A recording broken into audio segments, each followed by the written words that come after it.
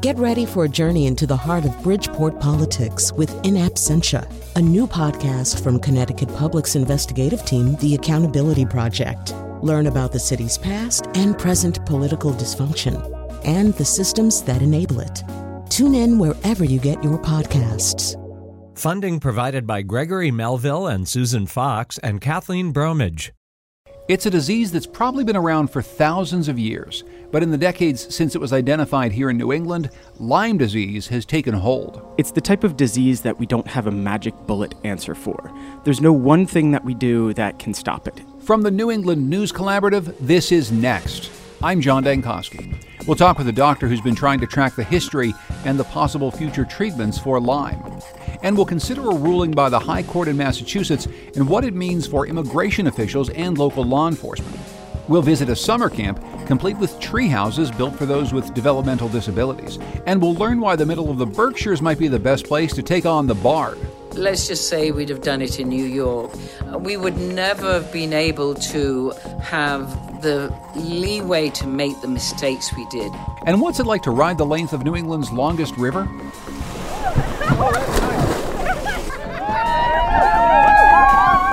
Find out next. Next is powered by the New England News Collaborative, 8 public media companies coming together to tell the story of a changing region, with support from the Corporation for Public Broadcasting. This is Next. I'm John Dankosky. We'll start this week with an update to some of the policy and legal changes we've been seeing around undocumented immigrants. Tuesday night, the Trump administration took its first step to make good on the president's pledge to defund so-called sanctuary cities. The Department of Justice is setting new rules for cities and states to get the biggest federal local law enforcement grants, called the Burn Justice Assistance Grant. Starting in the fall, cities and states that want the grant would have to agree to allow ICE agents into local jails. Local law enforcement would also have to give ICE 48 hours notice before releasing someone who would otherwise be free to go if immigration enforcement has expressed interest in that person. That means jails essentially detaining individuals on behalf of the feds. But according to a ruling in Massachusetts' highest court Monday, that kind of detention is illegal in the Bay State. Here to tell us more about that ruling in the Supreme Judicial Court and what it might mean is WBUR's immigration reporter Shannon Dooling. Shannon, welcome back to Next. Thanks, John. Start by telling us about the background of this case, Lunn versus Commonwealth. Who is Lunn and what happened to him? Right. So this man's name is Shrey Nguyen Lunn. He was facing larceny charges in February, but the charges were dismissed in municipal court here in Boston. And at that point, he was otherwise free to go. However, the court held him on what's called an ICE detainer. So basically, ICE had filed this request that followed Lunn throughout the court system, saying, we have some suspicion that he might be deportable. So when you're done with him, can you hold him for us? That's basically the premise of this ICE detainer. And so up to 48 hours is the common sort of request that this person be held for an additional 48 hours. And so that's where things got tricky. And that's what the SJC was deciding in this case, whether local court officers and law enforcement actually have the authority under Massachusetts state law to hold someone based solely on that civil request from Immigration, Customs, and Enforcement. And of course, this has become an issue recently because it seems as though these requests are becoming more common since the start of the Trump administration. Is that right? Well, anecdotally, you'll hear many stories about towns and cities throughout New England not wanting to honor these so-called ICE detainers. You know, we hear a lot about sanctuary cities and not wanting to fully cooperate with federal immigration enforcement. I haven't seen any numbers related to New England that sort of quantifies any increase in the issuing of ICE detainers. They are a very common procedure, and they've been around for years. I mean, well before the Trump administration. So what's the big takeaway now from this ruling from the SJC? Well, the headline really is that local law enforcement and court officers in Massachusetts cannot hold people who otherwise would be free to go, again, just because a federal immigration official has asked them to do that. The court ruled that Massachusetts law does not authorize that. There's no statute in Massachusetts allowing for that custody, and so it essentially amounts to an unlawful arrest. We've talked about ICE detainer requests on our program with you before.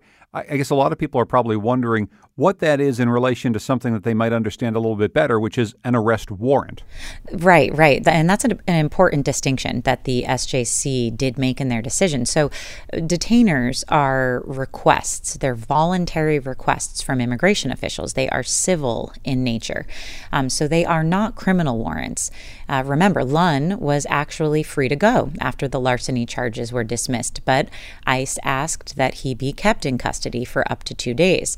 And so when it comes to ICE detainers, there's no probable cause. They aren't signed by a judge. And that's where the Supreme Judicial Court said, okay, if there's no probable cause and these aren't actual criminal warrants, then our law enforcement in the state of Massachusetts cannot honor these requests. So what sort of reaction have you been getting from different people around Massachusetts to this ruling? Well, the state attorney general, Maura Healey, has come out very supportive of the decision from the SJC. Let's hear a little bit of what Maura Healey had to say about this. What this really does is reflect a complete rejection of what we've seen from the Trump administration in terms of its policies and practices, which fundamentally have been about stoking fear in our immigrant communities and doing things that actually undermine public safety. So it's interesting to note that the Attorney General's office actually did represent the Commonwealth in this case before the SJC, but the decision of the Supreme Judicial Court really does sort of track what the Attorney General's office was arguing, which is that there is no statute authorizing this detention, and if the legislature wants to bring this up and create a new bill authorizing Massachusetts law enforcers to do this, then that's another issue. But as it stands right now, there is no statute in Massachusetts to do so. So the Attorney General seems happy with this. How about local law enforcement? Leading up to this decision in the Lunn case, many of the local law enforcement that I've spoken with have really just been wanting more guidance. They've been looking forward to hearing what the decision was one way or another, just so that they can get clarity on what it is they are legally able to do. And so one person in particular I spoke with was the chief of police in Chelsea, which is an large immigrant city. It's a gateway city here in Massachusetts. So Chief Keyes welcomed the clarity and the direction from the Supreme Judicial Court. And let's hear from him explaining how it is that he passed along that guidance to his department. In the event that we do receive an ICE detainer, which right now we've been getting at least one a week, if not 2 a week.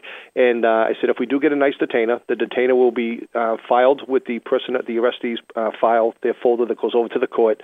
But in the event that the individual is in fact bailed and we do receive a detainer, the individual is going to be bailed. So the individual is going to be bailed. They will not be detained if they were otherwise free to go. That is the law of the land now here in Massachusetts. They will be released. When I've talked to people about this, not only in Massachusetts but in other states, Shannon, there's always this concern about public safety, though, about whether or not somehow this is opening up some sort of a loophole for people who should be detained to not be detained. What sort of opposition to this ruling are you hearing? Right. So public safety is a big topic that the Department of Justice mentions in ICE detainers. Attorney General Sessions has mentioned that ICE detainers are an important tool to ensuring public safety. But, there's pushback on a couple of fronts. One being that when we're talking about people who are eligible for ICE detainers, these are folks who otherwise would be free to go. So they have no outstanding criminal charges. Maybe they've posted bail. Maybe they have had their charges dismissed. Maybe they've served their criminal sentence. And in the eyes of the criminal court in Massachusetts, they're free to go. And so when you're talking about a public safety threat, a lot of folks, including Emma Winger, who is an attorney who argued before the SJC on behalf of Lunn, she would say that that's really not a relevant argument because this person was already deemed to not be a threat by the court system in Massachusetts, and they otherwise would have been free to go. Detainers only apply to folks who have, for example, been found not guilty, or their case has been dismissed, or a judge has determined that they should be released on bail. So this case doesn't in any way threaten, the public safety of Massachusetts residents. And we also spoke with State Representative Jim Lyons. He's a Republican representing the town of Andover, Massachusetts. And he sort of, right after the Lunn decision came down, he became part of this team of maybe 2 or 3 legislators here in the state who are opposing this decision and are basically taking up the effort to create a new bill that would, in fact, enable law enforcement officials in the state of Massachusetts to legally honor those ICE detainers. So you'll recall, we heard from Attorney General Maura Healey. We've heard from a lot of folks praising the Supreme Judicial Court on recognizing that there's no statute in the Massachusetts laws on the books as we have it right now that actually proactively grants this authority to Massachusetts law enforcement. And so it is unlawful as our statutes stand right now. But what Jim Lyons and some of his colleagues are trying to do is propose new legislation that would grant that authority. So let's hear from Jim Lyons. My role as a legislator is to put before the legislature language that will allow police officers to arrest people who are found to be in violation of immigration laws and, in fact, have a civil immigration detainer outstanding against them. But, of course, on the other side, we hear from representatives from the Massachusetts Immigrants and Refugee Coalition, from the Massachusetts chapter of the ACLU, and both contend that the legislature, still needs to pass this Safe Communities Act, which is before them right now. It's a big, politically charged piece of legislation. Some people describe it as making Massachusetts a sanctuary state.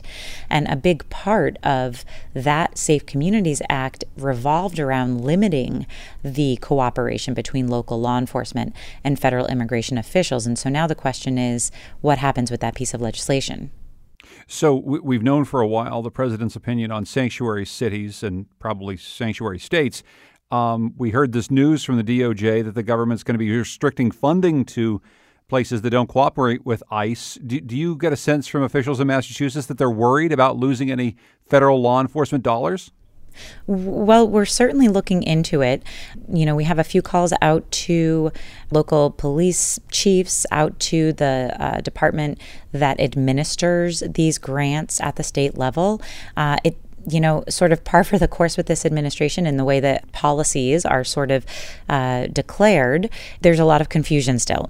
Does it officially entail a department saying that they will honor ICE detainers? If that is, a clear-cut criteria moving forward for these grants, then according to the Supreme Judicial Court case and the decision in Lunn, Massachusetts communities and police departments cannot honor those. And so it remains to be seen really how this will all play out looking forward to the next fiscal year of grant funding. Shannon Dooling covers immigration for WBUR and for the New England News Collaborative Project, Facing Change. Shannon, thanks so much for joining us. I appreciate it. Thank you, John.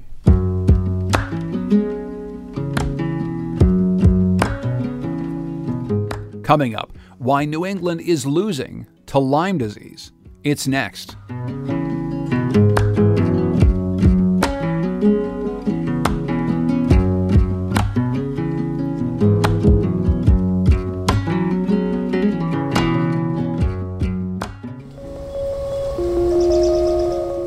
Next is made possible in part by our founding supporters who believe in the power of collaborative news coverage, including the Common Sense Fund, supporting the New England News Collaborative in its coverage of climate change and global warming. Whether you're planning a weekend camping trip or just doing some gardening, our summer fun in New England is a bit tempered by a tiny threat, the deer tick. This summer is expected to be a particularly risky one for Lyme disease, and doctors have been seeing cases of other tick-borne diseases cropping up too. You've probably heard the advice, wear long pants when you go into the woods and use bug spray with DEET. Check yourself for ticks. But despite all that, cases of Lyme are on the rise here in New England and around the country. Our guest, Dr. David Scales, is a physician at Cambridge Health Alliance and Harvard Medical School. These days, he's also a reporter. He's working on a series on Lyme disease and tick-borne illness for WBUR in Boston. Dr. Scales, welcome to Next. Thanks. Let's start with a little bit of history. Most people know that Lyme disease is carried by deer ticks, and a little bit about how humans can be infected. But tell us the history of Lyme disease. Where was it first identified? So it was first identified by Centers for Disease Control physicians in the Epidemiological Intelligence Service. These are like the disease detectives that go off and investigate outbreaks everywhere. In 1975, they went to Lyme, Connecticut, and they discovered that there was a really interesting phenomenon of a type of juvenile rheumatoid arthritis that was behaving not like a typical juvenile rheumatoid arthritis. It kind of had an epicenter. And rheumatological diseases kind of are thought to have more of a genetic linkage rather than a geographic one. And so it caused them to look a little bit more closely, and they discovered that it was related to Borrelia burgdorferi, which is a bacteria and spread through ticks. And why exactly Lyme, Connecticut as a location? And now, as we see on our map, all of greater New England seemingly the epicenter for this disease outbreak. You know, that's a great question. We don't necessarily know why the bacteria got established there. There's some hypotheses about like why it started to really become a known thing kind of in the 70s and early 80s. There's evidence of Borrelia burgdorferi going back thousands of years. There's, occasionally we find cavemen that were kind of, stuck in ice or something like that. They found one of those in Europe, and they've actually found evidence of Borrelia burgdorferi in his body. So we know this goes back thousands of years, at least in Europe. How it got established in the United States is a little bit more of a mystery. When we first learned about Lyme disease, what were the transmission rates like? I mean, how many people would get Lyme disease? Well, this is something that's been evolving, because in the beginning, the numbers were low, but we weren't sure if the numbers were low because people didn't know much about the disease and doctors didn't know to diagnose it. So it's hard to go back and kind of say, what were the numbers like then, because there was a lot of underreporting. But it's definitely been growing. I mean, as we've started to get better and better numbers, like in the early 2000s, and definitely in the past 10 years, we've seen trends kind of generally going up in New England overall. Your series for WBUR is called Losing to Lyme. I assume that's not just about the overall numbers going up. I mean, what are the ways in which we're losing to this disease? The tough thing that we're really facing is that it's the type of disease that we don't have a magic bullet answer for. There's no one thing that we do that can stop it. And so we're kind of losing to it because it takes a multidimensional approach, and we're not really approaching it that way. We've got some good treatments if we have good diagnosis, and we've got good education. But we're starting to learn that education just isn't enough. We know a lot about this disease. A lot of people that I know that I met while I was reporting on this knew a lot about ticks, knew a lot about how to prevent them. But no matter what we do, it's hard not to get, bitten by a tick at some point over the summer. We did a story some weeks ago about studies on moose in far northern New England that were wasting away because of the prevalence of a different type of tick that was essentially sucking the blood out of young calves. And the researcher that we talked to at the time said the big problem is that ticks thrive in this new climate world that we've inhabited here in New England. That climate change has indeed pushed certain species into our territory. Is that one of the reasons why we're seeing all the deer tick that are carrying this Lyme disease in our area as well, Doctor? Yeah, there's, I'm not an entomologist, but I've talked to a lot in reporting on this study.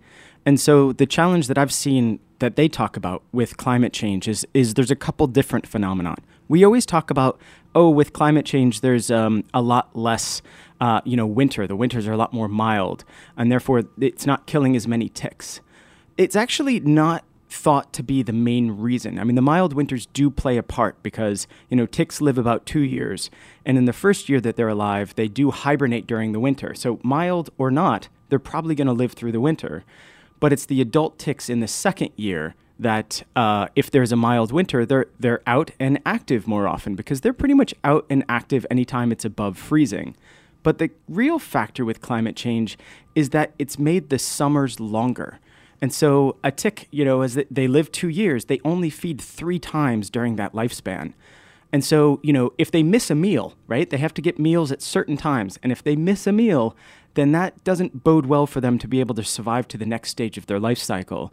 And so the longer they have with a longer summer, then they have a longer chance to be able to grab one of those blood meals and be able to make it to the next stage of their life cycle. And it seems as though with these longer summers, maybe shorter winters, that we should be worried about Lyme disease all year round, at least for many months of the year. It used to just be something we'd be concerned about in the summertime.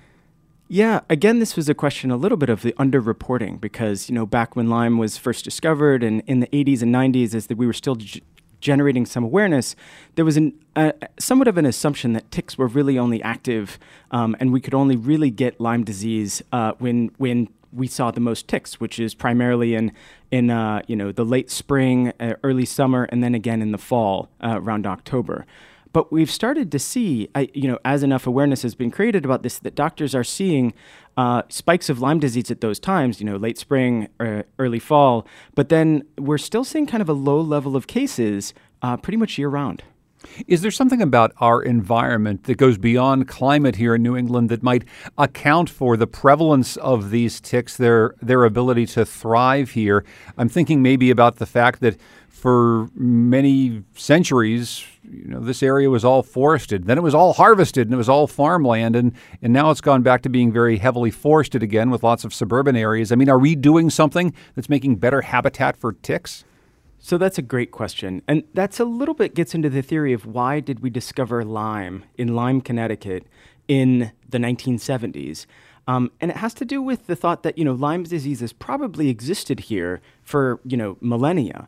But the way we use the land has really changed. I mean, when settlers came in here and, cut down all the trees and created farms, there wasn't really a habitat for ticks or really for deer. I mean, we hunted a lot of deer too.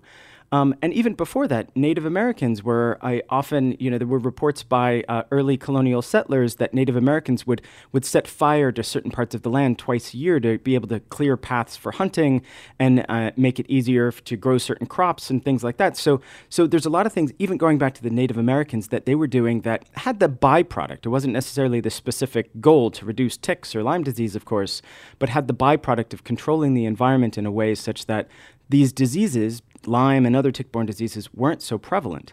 And now what we're really looking at is, since World War II, we find that we have a lot more leisure time. We find that we enjoy going for hikes during that leisure time. We think deer are cute animals, and we like having them kind of tromp through our backyard. And all of these things that we are doing, and pretty much since World War II, have created an environment that is great for us, but also great for ticks. I'm wondering about deer and their role in all this. As you say, especially here in blue state Northeast, we tend to have a different view of hunting, at least in our urban and suburban areas, than in many other parts of the country. Of course, there's a hunting culture in northern New England as well. Do you think that too many deer is part of the problem? This is a controversy among kind of a lot of the ecologists and entomologists that I talk to. And I would say that there's definitely some that are in the camp of, if we are able to reduce the number of deer below a certain threshold, and I think that's the important thing. If you only kill a couple of deer a year, that's not necessarily going to do it. But if the numbers of deer are below, they think somewhere around 5 to 10 deer per square mile or somewhere along those lines, then that can help keep the numbers of ticks low enough so that we can at least avoid some of the hot pockets. But there's other people that say that the deer isn't as important as other things like the white-footed mouse, and so we need to focus our control efforts elsewhere. I mean, the thing that I'm finding is this is not not a magic bullet thing. If we only focus on the deer, ticks find some other ways to reproduce. If we only focus on the mouse, they find a different way. So the thing that I've gathered as I've talked to a lot of these different people is we shouldn't necessarily have to choose between one or the other. We should be thinking about ways to look at both. For your series for WBUR, you've been focusing on Lyme disease rates in Massachusetts. What are some of the trends you're seeing, and what are some of the places where there's more prevalence of Lyme than other places in the Bay State?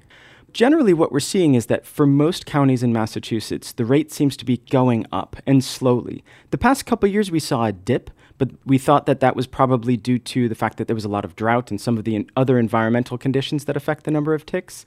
But we're getting some early reports this year that the rates are up in general in Massachusetts. There's the number of ticks are up, but the official statistics probably won't be out for close to another year.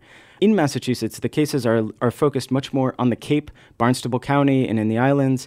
And in Western Massachusetts, the case levels aren't as high, but we do see that they're growing. And this is related to the fact that overall in New England, what we're seeing is the places where Lyme disease has been more established for a longer time, case rates aren't necessarily rising as fast as in some other places. And in fact, in Connecticut, the rates seem to be going down, but for unclear reasons. Like, we're not sure if that's due to changes in the deer population or, recent, rainfall patterns, because the rainfall in January seems to have some of the largest effect on the tick numbers over the course of the summer. There's some thought in places where the tick numbers have kind of saturated the level that they can get to, then there's kind of yearly fluctuations. But what we're starting to see kind of the shoulder areas. And these are the places like in Vermont, in Maine, in New Hampshire, the places that you mentioned that are a little bit more north that didn't really have the ticks established previously, that with climate change, as they're starting to see longer summers, the ticks aren't just being seen there, but they're actually starting to get established in a habitat there so that they can persist year-round and show up year after year. Particularly, we're seeing a pretty large increase in Vermont this year. What have you seen in terms of a public health response? How have public health officials been responding to these rising numbers in various places, and certainly the fear and threat that people have about Lyme disease? Well, generally so far, the public health response has been limited to education. There's a couple of places where they're doing a little bit more than educating, because education is non-controversial. We know we have to do education. We know we have to teach people how to protect themselves, protect their yards, protect their families, protect their pets. Those are really key factors in this. But if that's not enough, the controversy is what's next? If you're a cash-strapped public health department, where do you get the best bang for your buck? And I've talked to a lot of entomologists and tick scientists and ecologists about that question. And no one's 100% sure. The best theory right now is something called integrated tick management, which is basically the concept of not just doing one thing, but doing a lot of integrated things, of, trying to reduce tick habitats, trying to sustainably reduce some habitats where there might be some field mice, try and protect our yards from deer, and think about ways to control deer populations, and there's a lot of different ways to do that. This new approach is something that's being studied right now, but there's no definitive data on what exactly we should do. And so because of that, I haven't seen many public health departments that are taking the charge on that. The only one that I've seen, and there's, and this is not the only one, obviously, but it's the one that I've had the most experience with, is the city of Falmouth, for example, in Massachusetts, is starting to look at ways that they could trim back trails, make trails wider, and they're thinking about ways that they might be able to train some health department officials to be able to spray some of the most popular trails, just to make it less likely that people walking on the trails in Falmouth will encounter a tick.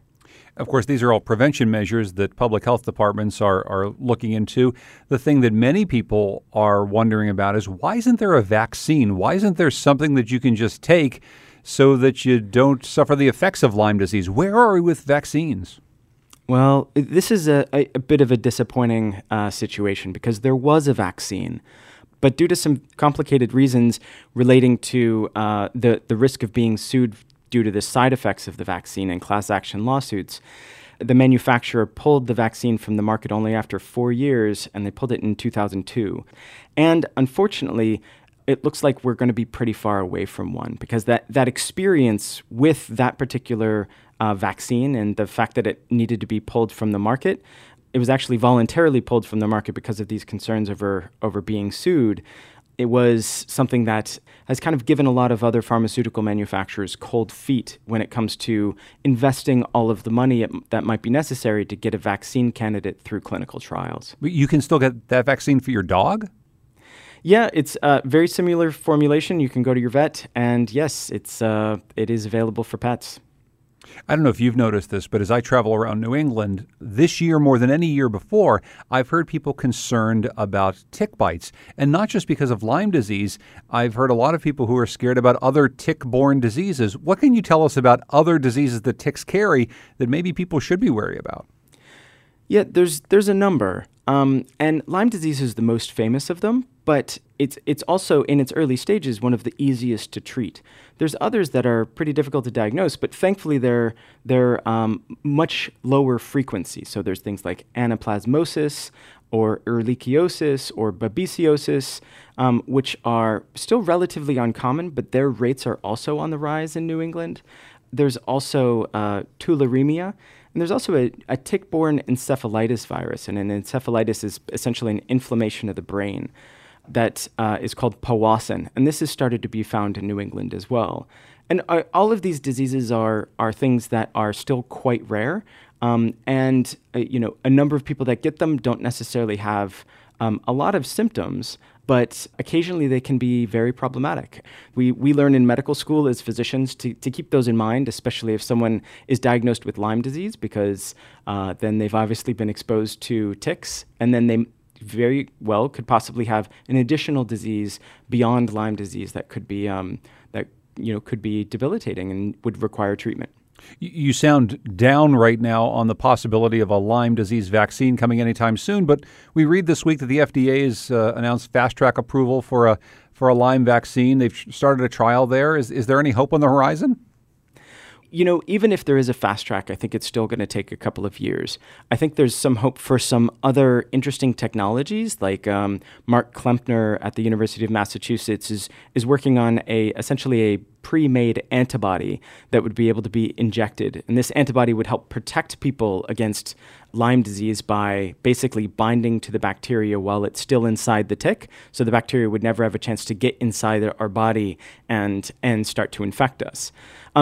There's some interesting technologies out there. There's some other potential, vaccines that are still very far down the pipeline that are looking at ways that we might be able to immunize ourselves against the tick's saliva, and other vaccines that are focusing on trying to prevent Lyme disease in some of the other hosts that have it, like the field mouse. So there's a lot of research going on here. So I think there's a lot of really great stuff. I'm skeptical that we're going to see any big breakthrough in the next maybe 10 years. I'm hopeful maybe in 10 years we might have something. So when you go for a hike out in the woods, anywhere around here, what do you do to prevent getting bitten by a tick? Yeah, well, I've gotten a lot of advice because that's the main question when I've talked to a lot of entomologists and a number of other people that are working in the field. And I like the advice of Dick Johnson, who's the tick project coordinator on Martha's Vineyard. He says that he sprays his clothes once a month with permethrin and lets them dry, and he has socks that he has bought that have permethrin embedded in the socks, sprays his shoes as well, and he puts these clothes on, which are light colored so he can see ticks. And this is a man who every day is going out and he is purposely trying to drag for ticks and get as many ticks as he can find so he can find out how many ticks are out there. And he says that he's only bitten once that he knows of, and he's handling thousands of ticks a year. So he's really convinced me that when I go out for a hike now, I have sprayed my clothes with permethrin. I tuck my pants into my socks. I do tick checks, but I am making sure that permethrin is now very much part of my arsenal. And again, this is coming from a guy who's out looking for ticks, and he doesn't even get bit. Exactly. All right. Well, these are good tips. David Scales, thank you so much for your reporting for WBUR and for talking with us here on Next. Thank you. We've linked to David Scales' series Losing to Lyme for WBUR on our website. It's nextnewengland.org. Coming up, we'll head to the Berkshires for a little Shakespeare. It's next. Next is made possible in part by our founding supporters who believe in the power of collaborative news coverage, including the Melville Charitable Trust, supporting the New England News Collaborative in its coverage of housing and homelessness. One of the nation's largest Shakespeare festivals is a New England institution, and it's celebrating a big anniversary this year. Shakespeare & Company in Lenox, Massachusetts is 40 years old, and as reporter Rebecca Shear tells us, the company has seen its share of dramatics, both on and off stage. In a 400-plus seat theater near downtown Lenox, actors are rehearsing one of the last and least known of William Shakespeare's 37 plays, Cymbeline. So bravely done, so rich, that it did strive in workmanship and value. This is true. George, do it one more time. The erotic was in there, but can you up the erotic, please? Sure. The director requesting more erotic is Tina Packer. She's the namesake of this theater, the Tina Packer Playhouse. It's her first time directing Cymbeline, and now that she has... I have worked my way through the whole canon, and some of them, like Midsummer's Night's Dream, I've probably done 8 times in my life. The first was in 1978, the year Packer founded Shakespeare and Company. It was the troupe's inaugural play, and they performed it at the Mount, Edith Wharton's estate and the company's original home. Packer says they threw it together in 10 days. But it was an enormous success in the community, so we extended its run, and we had a terrific time, and that's how we began. As for how the whole idea of Shakespeare and Company began, well, we have to go back to Packer's native England, where she was an actor in film, television. Including the one that follows me everywhere still, which is Doctor Who. But mostly theater. And I had ideas about what I thought theater was about. Especially Shakespeare. I knew every time I did a Shakespeare play, I'm talking about as an actor now, I would grow exponentially through what I would see that I hadn't seen before, about humanity, about political structures, about the way we interact with each other. So she decided to tackle the Bard as a director. So that I could have power to do what I wanted to do in the theatre. And I made the switch very quickly. Actually, I walked out of the television I was doing. Fast forward to 1978. Packer nabbed a grant in the U.S. and started her company. Not in a thriving theater hub like New York or London, but in the Berkshires. I wanted to see, can a classical theatre company have an effect on a community? You know, in New York or London, you can't tell what impact you're having on the community. So I wanted an identifiable community. The troupe took up residence at the Mount, and current artistic director Alan Burrows, who joined the company as an actor in 1989, fondly recalls performing all over the estate, in the house, the stables, and outdoors, in the main stage theater. Basically, you had the largest usable outdoor space in the country. It was 100 yards wide. We could bring horses up onto the stage and trucks. I remember doing Taming of the Shrew when we couldn't get the pickup truck to start in a downpour. And then on clearer nights, in front of an audience of about 700 people, you would have the moon rising up above the pines while Shakespearean text was being delivered in total silence. But Shakespeare and Company didn't just perform Shakespeare. They started a training program for actors and an education program for schools. Kevin Coleman developed the latter. One little girl in a workshop, it was a 45-minute workshop, and she was playing Ophelia. And at the end of that workshop, she said, "I've learned more about Ophelia in 45 minutes than I have the last 4 weeks we've been reading it in the classroom." During Shakespeare and Company's earliest years, they performed 2 or 3 plays a season. By the 1990s, it was more than a dozen. But with this growth came growing pains. Alan Burrows says funds were so tight in the late 90s, they did what Shakespeare's troupe did and had actors handle the administrative work, from publicity to the box office. Burrows started a pub. Which, largely meant that the actors' paychecks could be circulated back through the pub. Once they were in the black, they hired staff to take over.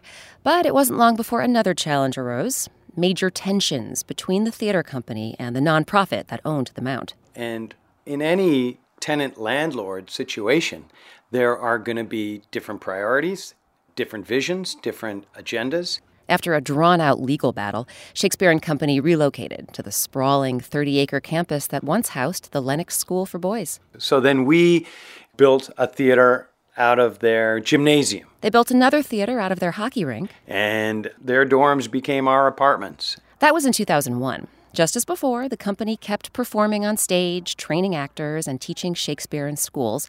But behind the scenes, the drama continued. At one point, the company created a new position, executive director. Basically, when the executive director was brought in, there's a culture here that he maybe didn't understand. And then there were miscommunications. And When misunderstandings are accelerated, then they can become very acute. So acute that what happened next was straight out of a Shakespeare play. An artistic director was ousted, the executive director resigned. Turnover and turmoil swept the company's board. After a pair of interim artistic directors steered things for a spell, Burroughs was hired in 2016. When I came in, stability was a real priority. Making sure that everyone was heard, making sure we put ourselves on a firm financial footing, and now we're going to kind of steady the ship. Burroughs plans to add more American classics to Shakespeare and Company's repertoire, to foster new work through playwriting workshops, and to bring company productions to New York, the very place Tina Packer avoided back in 1978. Had you decided to do it in a big city, do you think the company would have lasted this long? I don't think it would have. Let's just say we'd have done it in New York. We would never have been able to have the leeway to make the mistakes we did. Instead, they now have nearly 200 people on staff. More than 10,000 actors have gone through the training program. More than 1 million students have done the education program. So can a classical theatre company affect a community? The answer is yes. You know, we're not just teaching the kids of the kids now, we're teaching the kids of the kids of the kids. And performing for them, too. Nowadays, nearly 33,000 patrons flock to Shakespeare and Company's plays each season to experience the Bard in the Berkshires. That's Rebecca Shear reporting. Next, we're going to take you to Zeno Mountain in Lincoln, Vermont. That's where two brothers and their wives started a summer camp with wheelchair-accessible tree houses for developmentally disabled adults and their friends. John Kalish went there for a visit. Will and Peter Halby grew up in Massachusetts and attended UVM. They loved Vermont so much they bought 273 acres in Lincoln and along with their wives Vanessa and Isla started Zeno Mountain Farm. It's not a working farm, but a series of camps that serve different groups of disabled people. In July, it's folks with cerebral palsy, Down syndrome, autism, traumatic brain injuries, and spinal cord injuries. Here's Will Halby. No one gets paid or pays. Everyone contributes. We cook for ourselves. We clean up after ourselves. Everyone's responsible for the care of each other and this place. And everyone's invited back year after year for the rest of their lives. No one pays to come to Zeno because the $1,000 a day it takes to run the camp in the summer is covered by donations from thousands of supporters, and the people who help care for the disabled campers are all volunteers. At the end of the day, we all have a passion for this camp because of the way it's structured. That's Akira Gilbert, a 21-year-old college grad who's been coming to Zeno since her freshman year. Zeno's structure stems from its founders' adamant belief that there are not campers and counselors here, just friends with varying abilities who care for one another. Again, Akira Gilbert. I was extremely cautious my first year, and then I realized that everyone is figuring things out as they go, and the best thing was to ask my friends with disabilities that I was working with because they know better than anyone. Ask them what they needed, what they wanted. Exactly. I'm 39 years old, and I've been coming to this camp for ages, and I know everybody's name. Steve Cortez lives in Boston. He has cerebral palsy and walks with crutches. I come back every year. It's very fun to be in the cabin with all my good friends. It's nice to live in the woods. I love it here. Some campers bunk in wheelchair-accessible tree houses.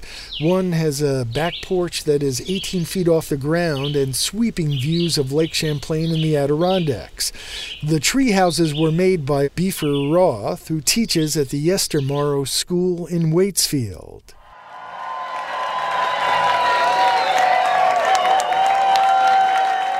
Musicals are put on at the end of camp. Performers with wheelchairs, crutches, and walkers take to the stage along with able-bodied campers. A.J. Murray, who has cerebral palsy, sang a solo from his chair. It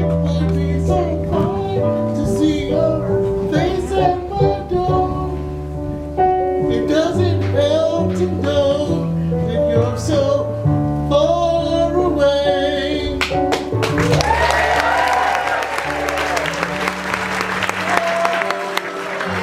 The Melbys have ties to the film industry in Los Angeles, and Zeno Mountain campers help make feature films produced by professionals. This year, 31-year-old Ben Moncaba played a bus driver at a fictional Vermont dance camp. Can we get a sound test real quick? Moncaba has Williams syndrome, which involves medical problems, but is often accompanied by an affinity for music. So he was thrilled to join other campers at a New York recording studio where they were coached and accompanied by Broadway professionals.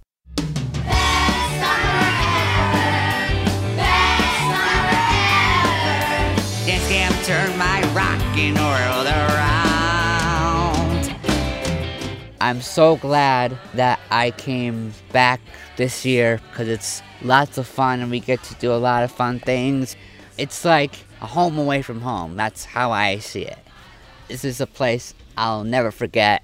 In the fall, Zeno Mountain Farm will offer a retreat to young adults with cancer. Veterans grappling with PTSD will come to Zeno in December, and in May, the camp will host people recovering from traumatic brain injuries. That's reporter John Kalish. For pictures from Zeno Mountain Farm, go to nextnewengland.org. Finally, we're going to take you up to Pittsburgh, New Hampshire. It's just a few hundred yards from the Canadian border. That's where the Connecticut River begins. From there, it snakes some 400 miles southward to the Long Island Sound. It's the longest river in New England. This month, a group of river lovers are paddling the length of the Connecticut to highlight its importance and its beauty. NHPR's Todd Bookman went to find them on the water. Despite all of our pledge drives, NHPR still doesn't have its own boat. And so... Steve, you got room for one more? There was your reporter, stranded on the shores of the Orford Town boat launch. Public radio? For public radio? Yes, the last seat on board the boat. And not just any boat. 1, 2, 3, and... For the next 2 hours, the Limetown Band in their royal blue polo shirts would be floating down the river on a pontoon. They played songs for the dozen or so kayakers making this leg of the trip. Bands, kayaks, bright sunshine, and a slight ripple on the water. This low-key event is just one leg of the Source to Sea Jump-In Journey, a 2-week expedition organized by the Connecticut River Conservancy. There we go.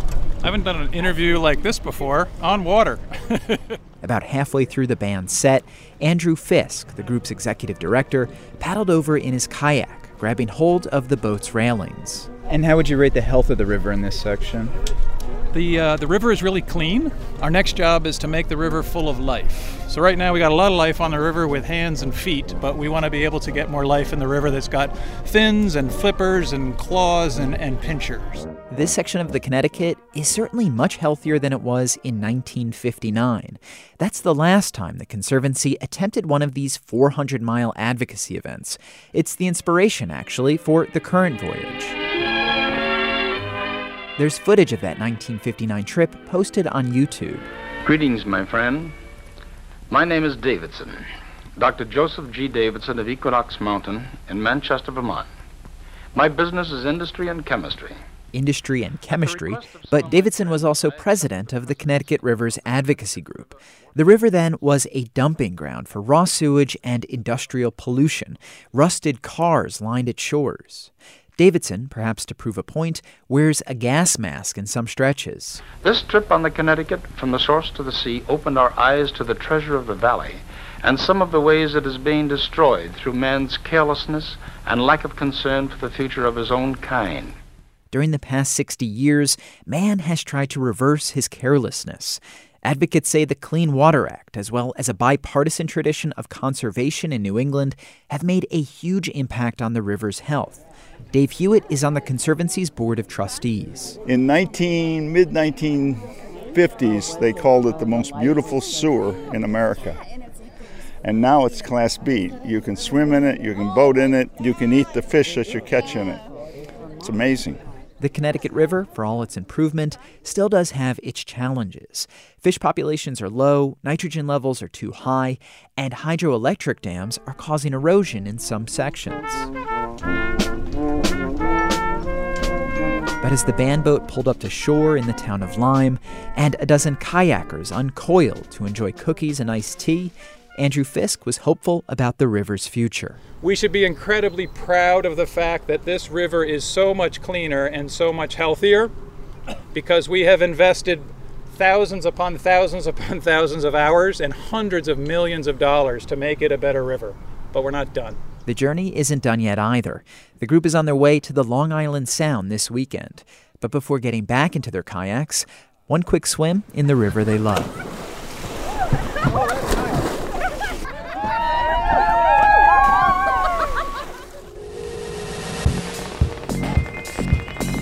That's Todd Bookman reporting. Just this note before we go, this is the 52nd episode of Next, meaning we've been at this for exactly 1 year. Thanks for being along for this ride around New England with us. We hope to have many more episodes to come. Next is produced at WNPR by Anjuri Moraskin. The executive producer is Katie Tolarski. Our digital editor is Heather Brandon. Production help this week from Rick Grolo and John Dillon. Our theme music is by composer Todd Merrill. You can hear more of his music at toddmerrill.com. Thanks also to Goodnight Blue Moon for their song New England. The New England News Collaborative is funded in part by the Corporation for Public Broadcasting and powered by WBUR Boston, Vermont Public Radio, New Hampshire Public Radio, Maine Public Radio, Rhode Island Public Radio, WSHU Public Radio Group, New England Public Radio, and WNPR.